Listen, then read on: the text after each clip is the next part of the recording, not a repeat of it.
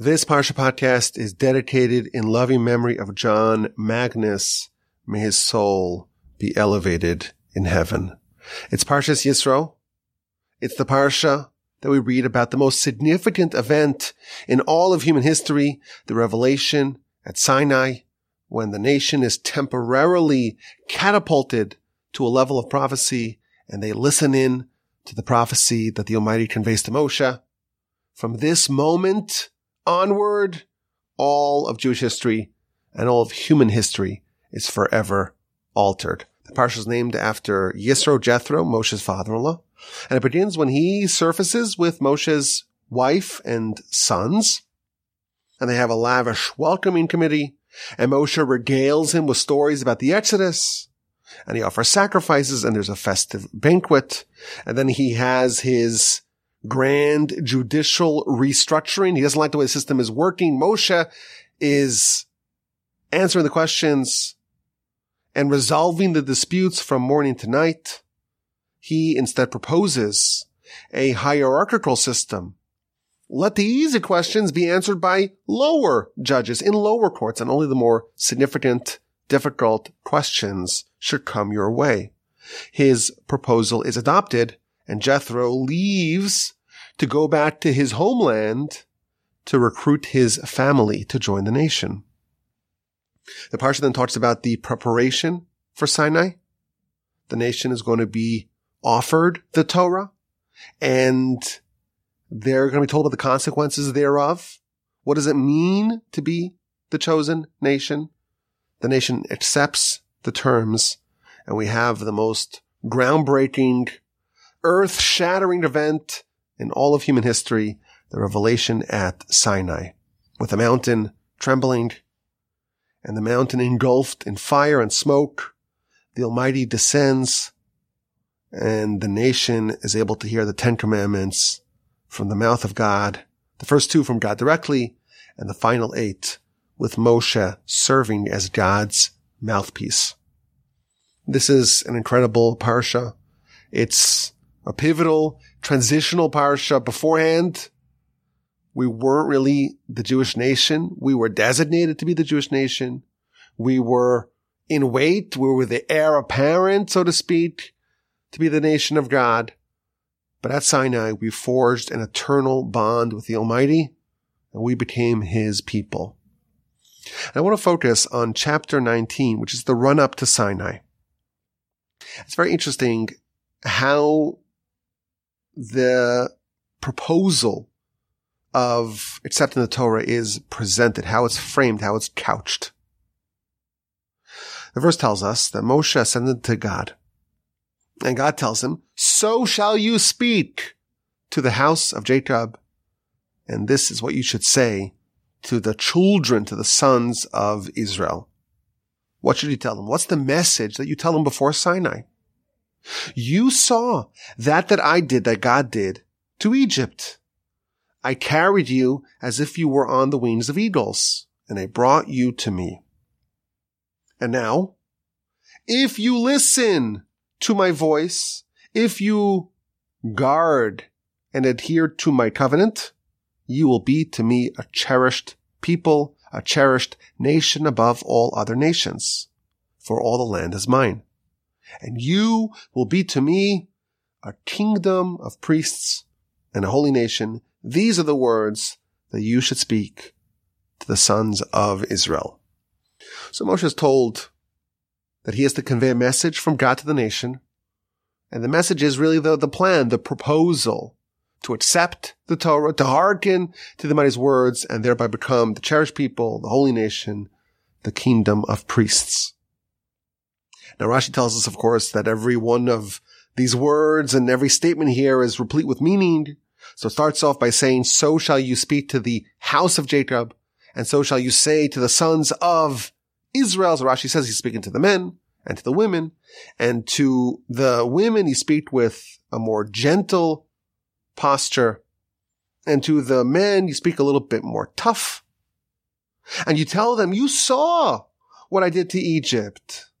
This is not a tradition that you have, some sort of idea that was perpetuated in your family. This is not words that you're hearing. This is not testimony that you're relying upon. Oh no, you saw it with your own eyes.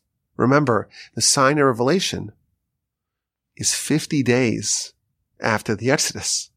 So these people who are accepting the Torah, who are accepting the terms of Sinai, they themselves witnesses all the incredible miracles that happened with the Exodus. You were gathered from all of Egypt, as if on the wings of eagles. Rashi tells us what that means is that the nation was scattered throughout the land of Goshen in Egypt. And in 1 hour, they were all coalesced into Ramses. That's a miracle. And like an eagle, the Almighty carried you, and you soared above the heavens, so to speak. The rest of the birds, when they fly, they have to carry their young in their hands because they're worried that some bird that comes higher is going to swoop down and grab their young. But the eagle, no, it puts it on its shoulders, on its wings, because it's worried only about the hunters from below, Rashi tells us. Similarly, the Almighty says, I'm going to worry, so to speak, about the hunters. I'm going to intermediate between you and the Egyptians, and all the projectiles that the Egyptians sent into the cloud, the Almighty absorbed. So the Almighty is kind of telling them about the relationship that they forged. You personally witnessed the care, the compassion, the love that the Almighty displayed to you, the might, the power, the dominion of God. This is not something that you heard. This is not some sort of testimony they have to believe. You witnessed this yourself. And then verse 5, we have the actual pitch. And now, if you listen to God and you accept His Torah, you'll be a cherished nation. Now you have to accept, Rashi tells us. The beginning is difficult. It's an acceptance. And you're accepting upon yourself a yoke, a responsibility. And it's, at least at the beginning, very difficult. But after you accept it, after you buy in, then things will get more pleasant afterwards. And if you listen, and if you guard the covenant, you will be a treasured people. We'll have a special relationship. Like a monarch, like a king who has a special treasure house where they keep all their gold and all their silver and all their precious gems. You too will be my precious ones. Of all the nations, you'll be the one that I cherish most. And don't say that I only cherish you because you're the only ones I got. No. Ki li kol haaretz. I own everything. All the nations are mine, but you will be my treasured ones. And you will be to me a kingdom of priests and a holy nation. And the pitch ends. These are the words that you shall speak to the sons of Israel. So what do we have? Sinai hasn't happened yet. The revelation has not happened. The nation's there. They're at the mountain. And they're being offered a proposal. And Moshe is told, this is what you have to convey to the nation. Talk about what happened in Egypt and lay out the terms of this proposed covenant between the Almighty and the people. There'll be a cherished nation. There'll be a kingdom of priests, a holy nation, if they accept and they adhere and they guard and they observe. But it's interesting, at the very end of the message that Moshe is told to convey to the nation, it says, these are the words that you shall speak to the sons of Israel. This is the pitch deck of Torah. This is the sales pitch. This is the meeting of the minds that's going to sign the line that's dotted. So obviously this is a very noteworthy sequence. This is when the nation agreed to Torah. This is when the nation agreed to adhere to all the laws. This is when the Almighty says, okay, if you do that, I will commit myself to you as well. And Moshe is told, this is what we have to tell them. We've got to tell them women something and the men something and talk about Egypt and the wings of eagles. And then if you accept the Torah, if you listen, if you guard it, you'll be a cherished, precious, treasured, and cherished nation, a kingdom of priests and a holy nation. Now Rashi tells us that the description of what Moshe should say ends with the words, these are the words that you should tell them. What does that mean? So Rashi says, lo pachos v'lo yoser. No more and no less. The Almighty speaking to Moshe, Moshe, you're a prophet. Go speak to the Jewish people and tell them the terms of this deal. What's the bargain here? And tell them these words, no more, no less. Don't add and don't subtract. Moshe is given a script here. This is the script that the Almighty wants you to read before the nation. And you cannot ad-lib. You cannot improvise. Don't add anything. Don't offer any commentary. You have no poetic license to improvise, to ad-lib, to add some other thoughts of your own. This is the pitch. These are the words that you should say to the nation. Don't edit them at all. Don't add and don't subtract. Now, if you think about it, this is kind of bizarre. Which prophet, which legitimate prophet would ever consider to edit the word of God? Certainly the most capable, gifted, talented, loftiest of all prophets, the consummate prophet that we have is Moshe. Which prophet would ever consider altering a prophecy? This question is asked by Maharal. Wait a minute. Moshe is told what to say, verses 3, 4, 5, and 6. And God has to warn him. This is what you say. Don't add and don't subtract. No prophet, no legitimate prophet would ever consider to alter the word of God. So why does the Almighty need to warn Moshe, to remind him, this is what you say, this to the exclusion of anything else? Of course Moshe won't add anything on his own. This is an interesting question. And the Maharal gives an interesting answer. He says that the nation is being offered a deal that is binding for all eternity. You accept the Torah, you accept all the laws, you accept everything that's included in what the Almighty has in Torah, and you can never wiggle out of it. You are forever committed to this corpus of law, and nothing you can do can free you of that responsibility. This is not one of those 99-year leases. The Almighty is proposing a binding, eternal deal.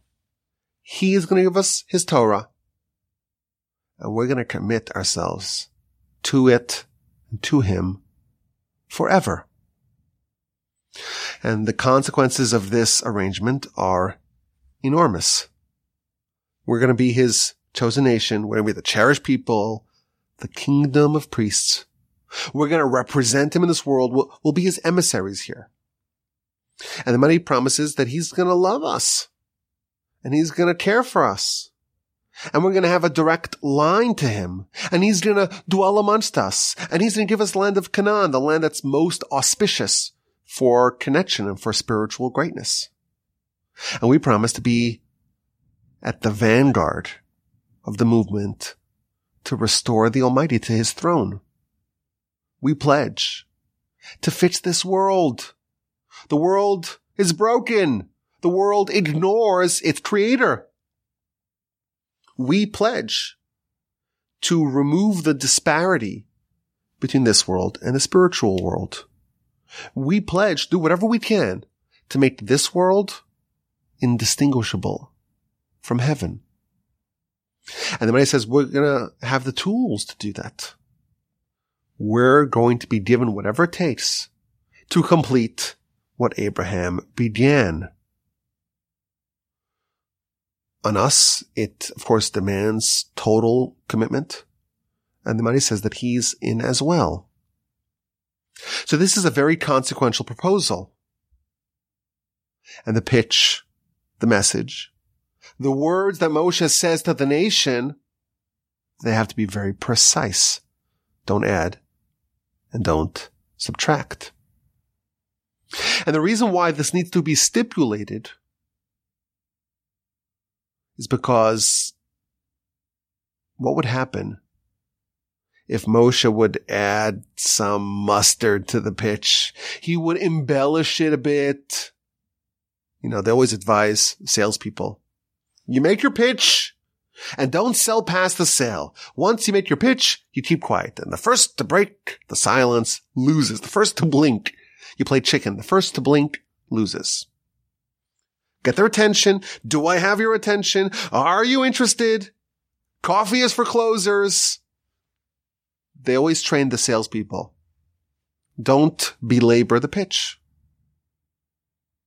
So Moshe is being told here, don't embellish the pitch. Don't add anything beyond what the Almighty says. This is what you say, no more, no less. Don't alter the message. Don't doctor it. Don't improve upon it. Don't try to make it more persuasive. Say this, no more, no less. And the question, of course, is why not? Don't we know? Isn't there a principle that everyone needs to be persuaded in their own way? Everyone needs to be spoken to in a way that resonates with them? Why is it improper for Moshe to adapt it, to make it a bit more persuasive? Why, in fact, is Moshe warned to not add some messaging that he feels would maybe garner some more interest? Why is this the pitch? No more, no less. Why must Moshe not oversell it? So the Maharal says something really interesting. If Moshe embellished the pitch and he persuaded them and he sweetened the deal for them, the Jews may be able to wiggle out of it. They may be able to extricate themselves from the deal by saying, well, it wasn't an arm's length transaction. We were hoodwinked by a slick sales guy. We got suckered into it.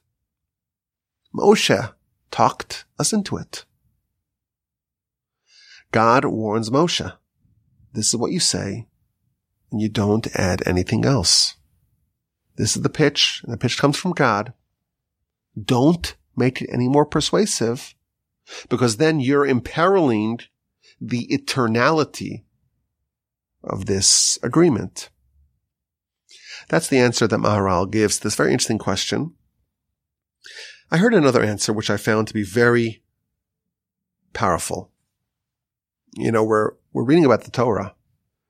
This is our nation's heritage. This is the most prized possession that we have. This is our national pastime. This is what we've been obsessed with for millennia. And here we see, in these few short sentences, we see how it was sold to us, how it was presented to us. I heard another explanation as to why Moshe was not allowed to embellish the pitch. This I heard from Rabbi Berkowitz. He says something fascinating. Torah is not something that you need to sell. You don't need to take anything external to Torah and say, well, this is why you should do it. Many years ago, I recorded a series of podcasts where I offered like 20 or so reasons why we should study Torah. Maybe I made a mistake, I just realized. You don't need to sell Torah. There's no sales job that can compete with Torah itself, with the piercing truth of Torah. The verse tells us, taste and see that God is good. If you want to experience something, there's a succulent steak. You want to experience it. I could describe it to you and talk about how it's made and talk about the cut and talk about how we present it and how we embellish it. The real way to experience it is to taste it. to experience it for yourself, to see what it's all about. If someone just experiences Torah, provided that they are receptive to it, you just experience it. You see, live with what the Almighty is telling you to do, what He's proposing for you. That is the best sales pitch that there is. This is a bit of a different idea. Not that there's something potentially harmful about Moshe embellishing the sales pitch, but no sales pitch can actually eclipse in persuasive power just tasting the Almighty's Torah. What is the best sales pitch for Torah? Just experiencing pure, unadulterated Torah. You see a system of living that works, that matches our physiology, that allows us to maximize our potential.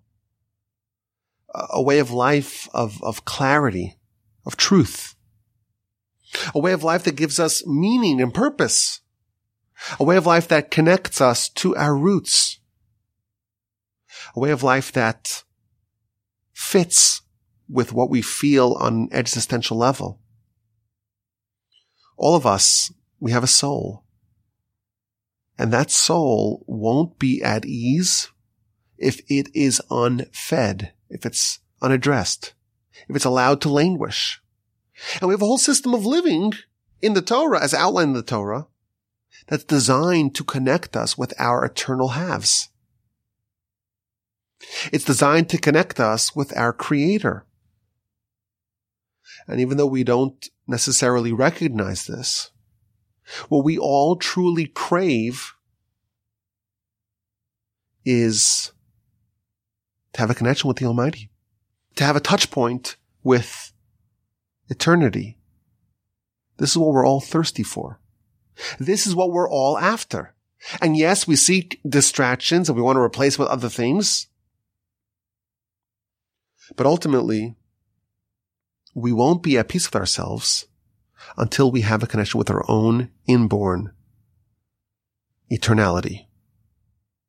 And the Almighty gives us a Torah. And it's a whole beautiful system of living in a way that elevates us, elevates our physical existence and our spiritual existence, and gives us a direct connection to the Almighty. That's the most persuasive sales pitch. Now, it is true that not everyone's ready to hear that. The Jewish people, they spent hundreds of years in Egypt before they were ready to hear that message. They had to witness the miracles of the Exodus. And they had to be eating manna for a couple of days already. And they had to witness the miracles that happened with the war against Amalek and the splitting of the sea and the death of the firstborn, etc. But once they were ready to hear that, once they were primed for that message, what's the sale? The sale is just the Torah that makes you a cherished people, a holy nation, elevated, more enlightened, with a connection to the Almighty. That's the sale. You'll notice that when Jethro comes, Moshe regales him with stories. Rashi tells us, chapter 18, verse 8, because he wants to draw his heart to Torah. Jethro did not witness those miracles, so he wasn't ready for that pitch. And therefore Moshe had to encourage him, had to persuade him to be ready for the message of Torah. But once someone's ready, once you have their attention, once they're open, they are receptive to Torah, they are primed for it, the actual sell, it's just Torah itself. No more, no less. If someone's heart is open to this, if they're willing to be receptive, if they're impressionable, if you've removed the prejudices and the childish notions and the various immaturities that we have, the various biases that we have, Torah sells itself. The life of Torah is congruent with our physiology. It's a system that makes our life work on all cylinders in every area.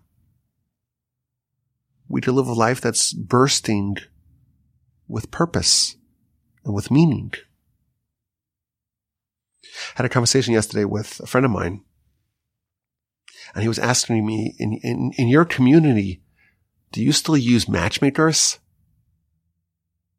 So I said, not only in our community do we still use matchmakers, but in every community they do. Just not necessarily some third party, a person. It's an app. It's some sort of service. Everyone's coming around to realize that this is just a better way to do things. I was thinking about this. If you grow up in a Torah community, you're going to know your neighbors.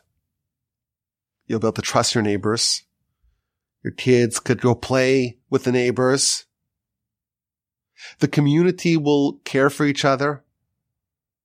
And in our community, anytime someone has a baby in the community, the rest of the people will make them dinners for a month, for 2 months after they had a baby. And these things are not out of the ordinary. They're just self-understood. If you're part of this community, you're not just living by yourself.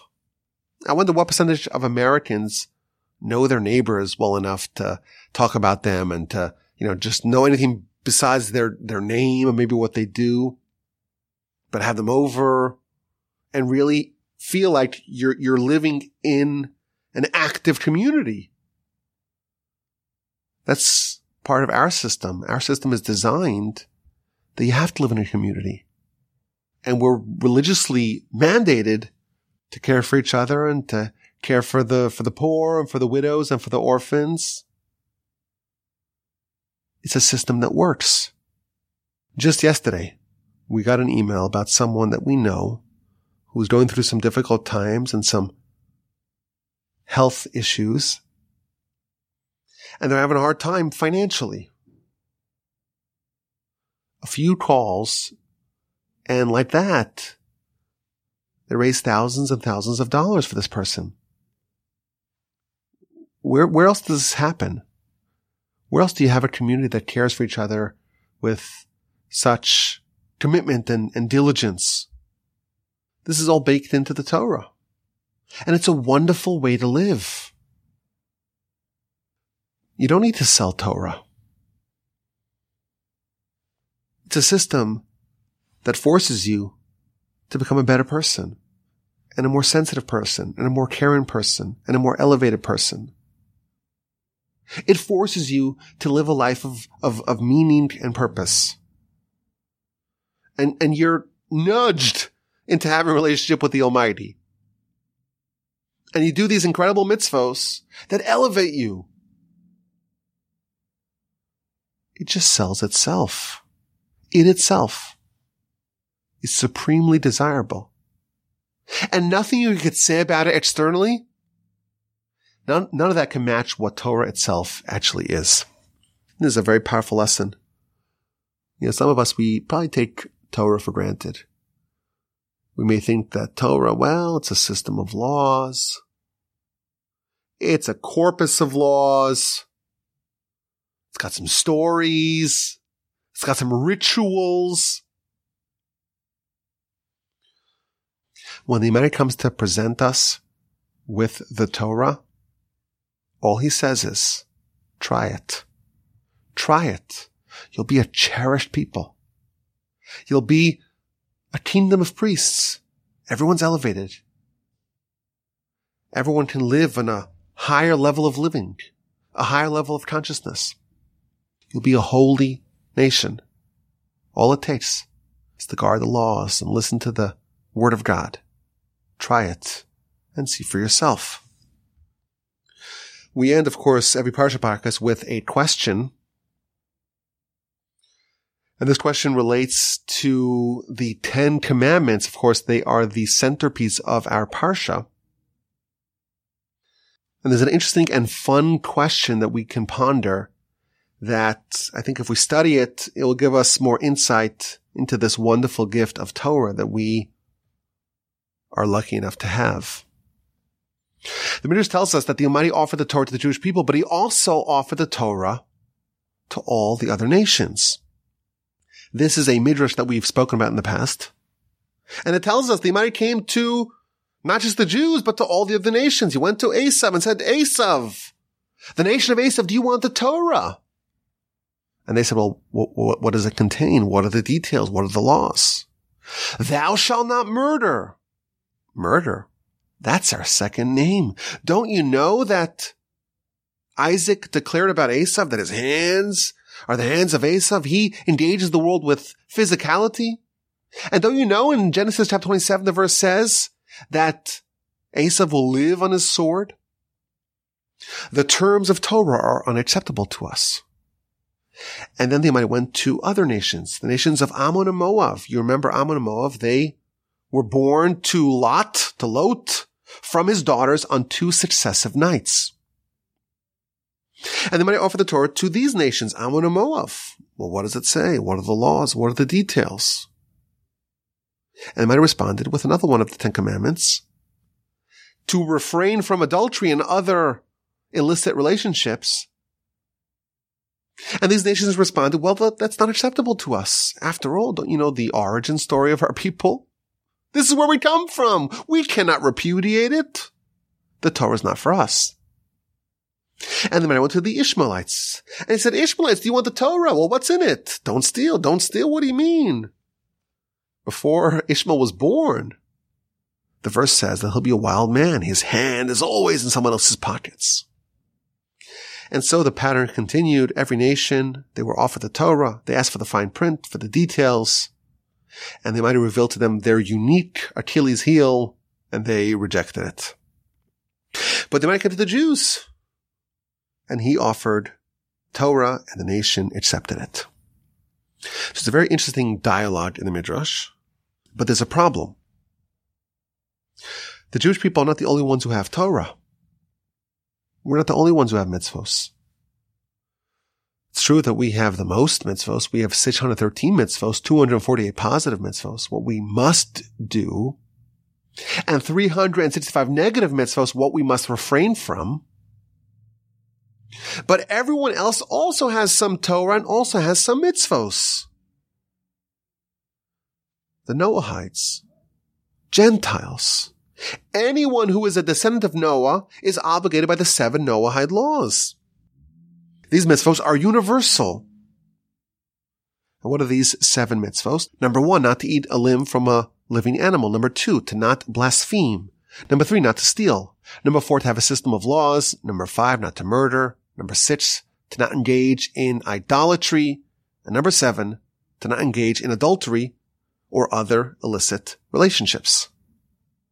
And you'll notice that the examples that the Midrash tells us about the nations of Esav and Ammon and Moab and Ishmael, the laws that they were told that these are the details of the Torah, all 3 of those laws are laws that they are anyhow obligated in, whether or not they accept the Torah.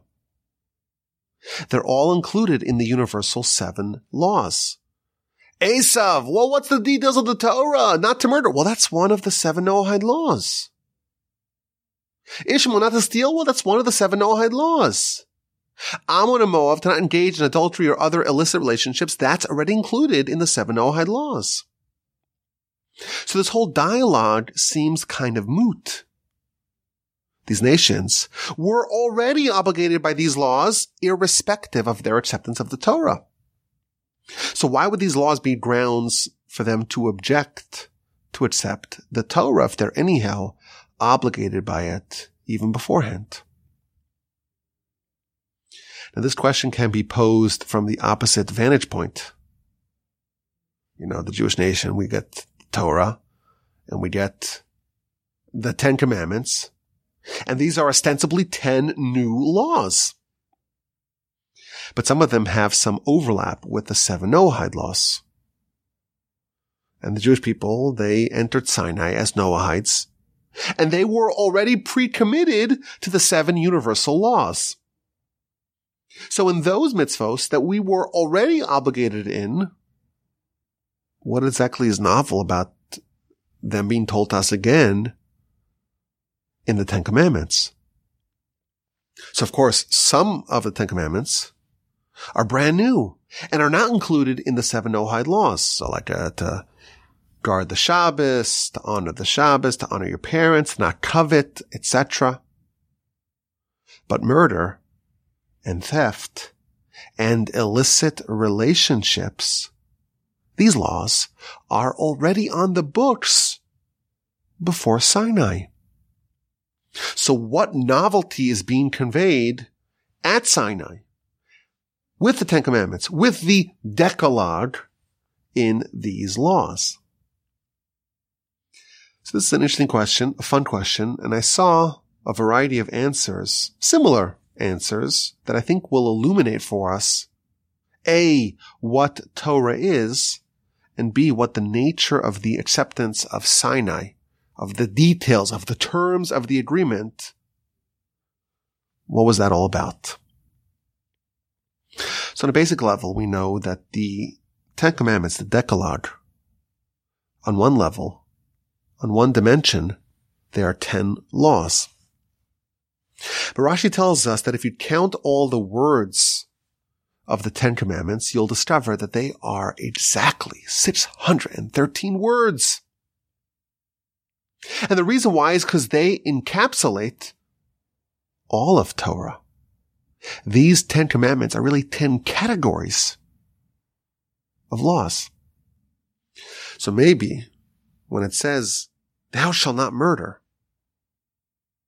the Gentiles, the Noahides, are already on the hook. They're already committed to that law in its more narrow, minimalist, isolated, discrete sense. But at Sinai, they're told, thou shalt not murder, in the more maximalist, expanded sense, as a category of laws. And for that, they were not ready. Yes, they are pre-obligated ahead of time with the headline mitzvah, but not all the details, not all the subcategories that come along with the details that come along with the Ten Commandments. As an example, the Talmud tells us that whitening someone's face in shame is tantamount to murder. And just as we have to die to not murder someone else, we have to die to not embarrass someone else. This is a more expanded definition of murder. And this is what the nation of Esav was unwilling to accept. That's one idea. A second idea comes courtesy of the Or Gedaliahu. He talks about the difference between the letter of the law and the spirit of the law. If someone refrains from murdering, that could be done in two ways. It's possible to really hate someone and really, if only I could kill them, to be angry at them and to disdain them and to abhor them and to really be seething in rage towards them.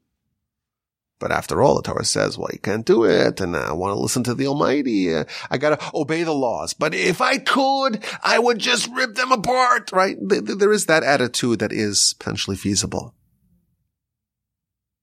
And someone like that, well, technically, they haven't committed murder. At Sinai, we were encouraged to not just follow the law and just, dot the I's and cross the T's and make sure that we are conforming to the law. The Midrash tells us that we accepted the laws in a way that they permeated us, and the theory behind it was absorbed and digested.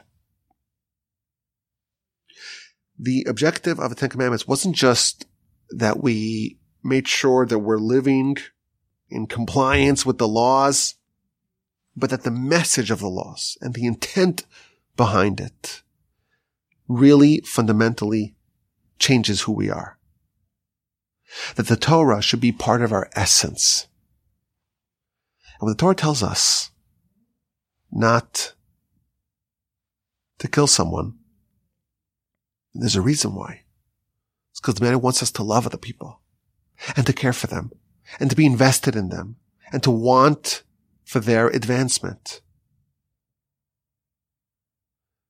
Yes, the nations, the Noahites, they're obligated already ahead of time not to murder. But what does Esav say? What does the nation of Esav say? This is who we are. This is our identity. Don't you know what was said about Esav? He'll live on his sword. The hands, the physicality, the violence is the violence of Esav. Maybe we won't do any murder, but this is who we are. We're a violent people.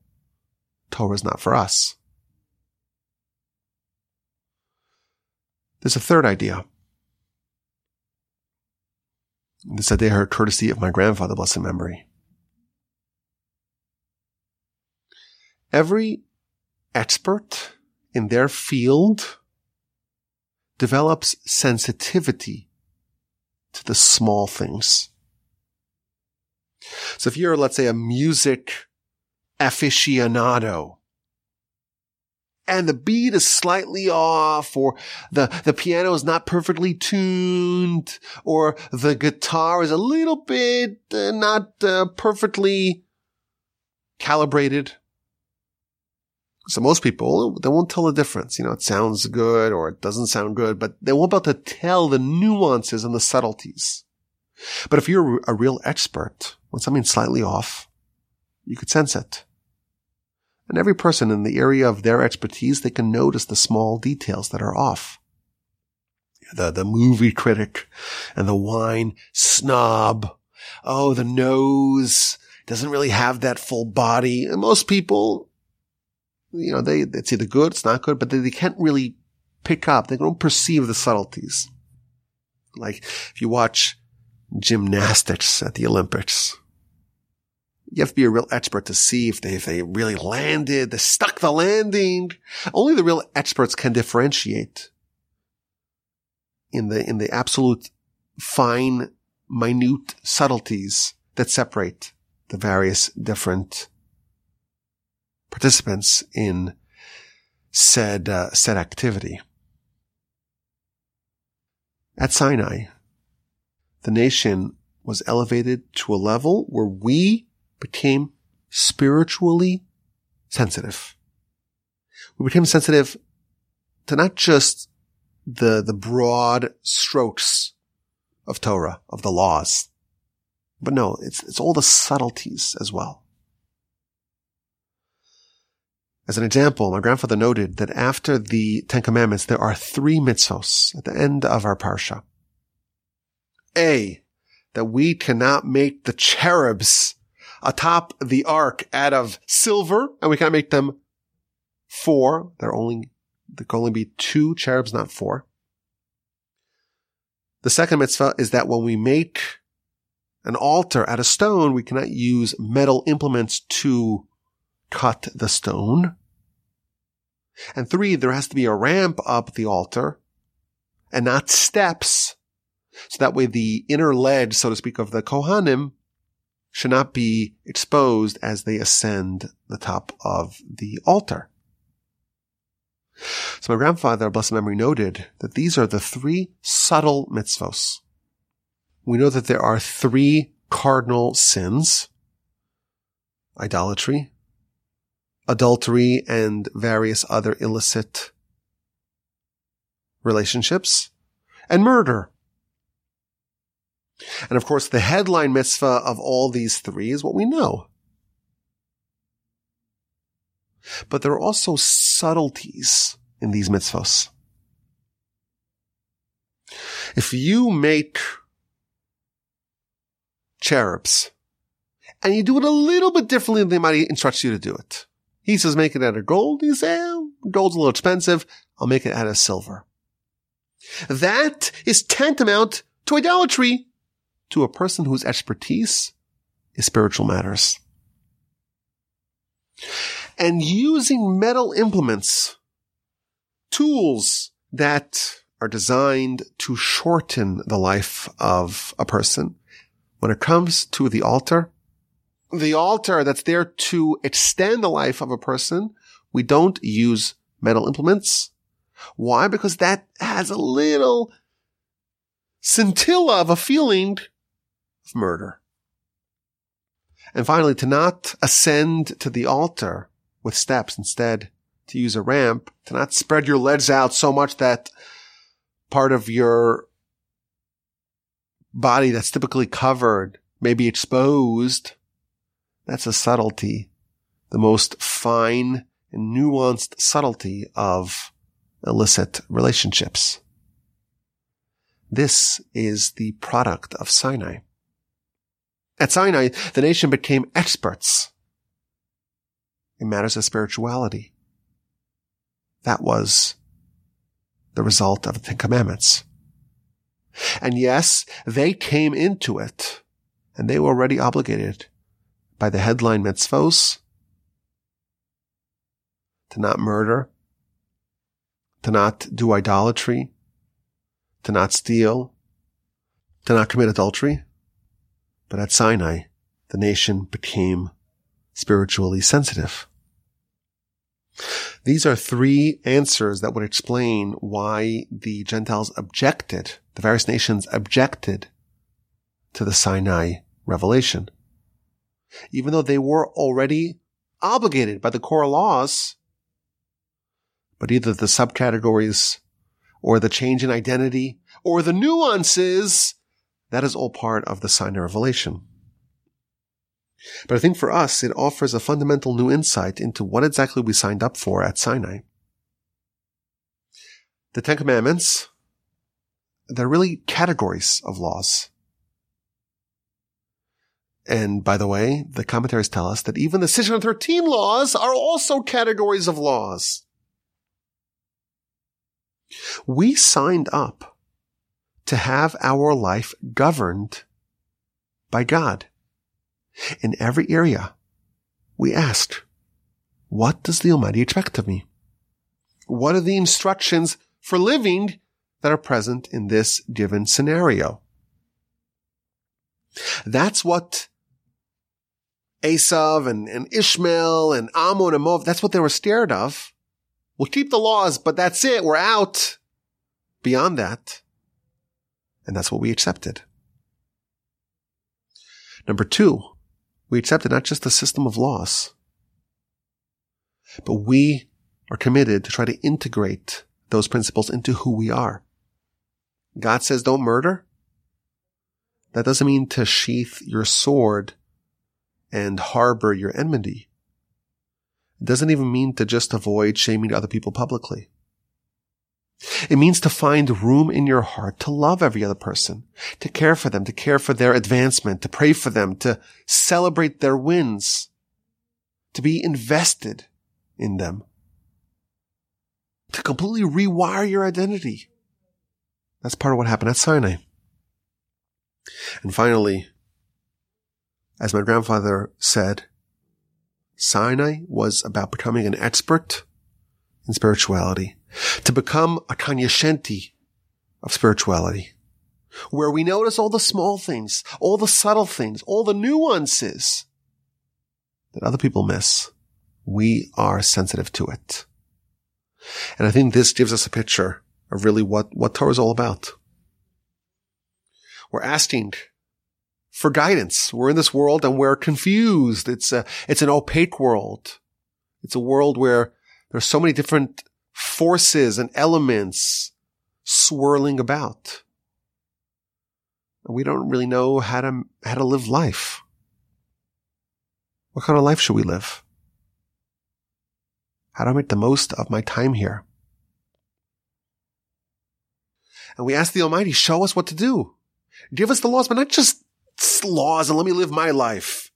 And I'll be conforming to those laws. Everything that I do, I want it to be influenced. I want it to be directed. I want it to be guided by you. I want it to have this permeate my entire identity. And I want to become an expert in what? In the eternal and spiritual matters of the soul. That's what we signed up for. Moshe's pitch was about that. And 3,300 years later, the dream of Sinai yet endures. I thank you for listening. I hope you enjoyed this podcast. This was a little bit of a different feel to it, but I think that's deserving of it. It's the parsha about the Torah. This is when we got it all. This is where it all started. And hopefully we emerged with a greater appreciation of the great gift that we have. Have an incredible and wonderful and splendid rest of your day. Have a fine week. Have a terrific, peaceful, uplifting, and invigorating Shabbos upcoming. I'm pleased God with help the Almighty. We'll talk again next week. In good health and in great spirits. And as always, my email address is rabbiwolbe@gmail.com.